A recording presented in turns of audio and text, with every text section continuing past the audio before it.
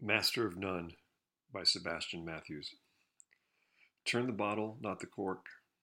I want a draft on my desk by morning. Knuckles to the blade. A quick punch to its bottom flaps opens an empty box.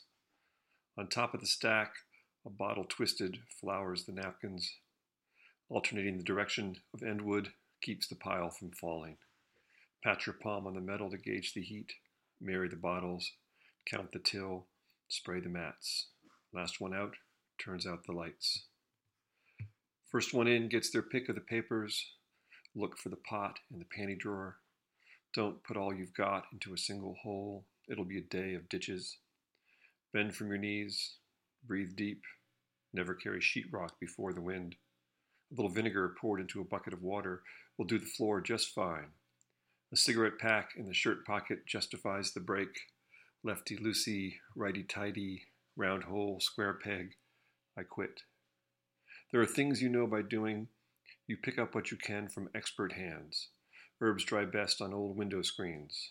The sharpened pencil prices the book. Wet the knife before the slice or little cake remains. Tamp the grounds light but firm. Time your orders to fit the rush. And if all else fails, having served the meal out of order, delivered the wrong drinks, free desserts all around, maintains the level of the tip.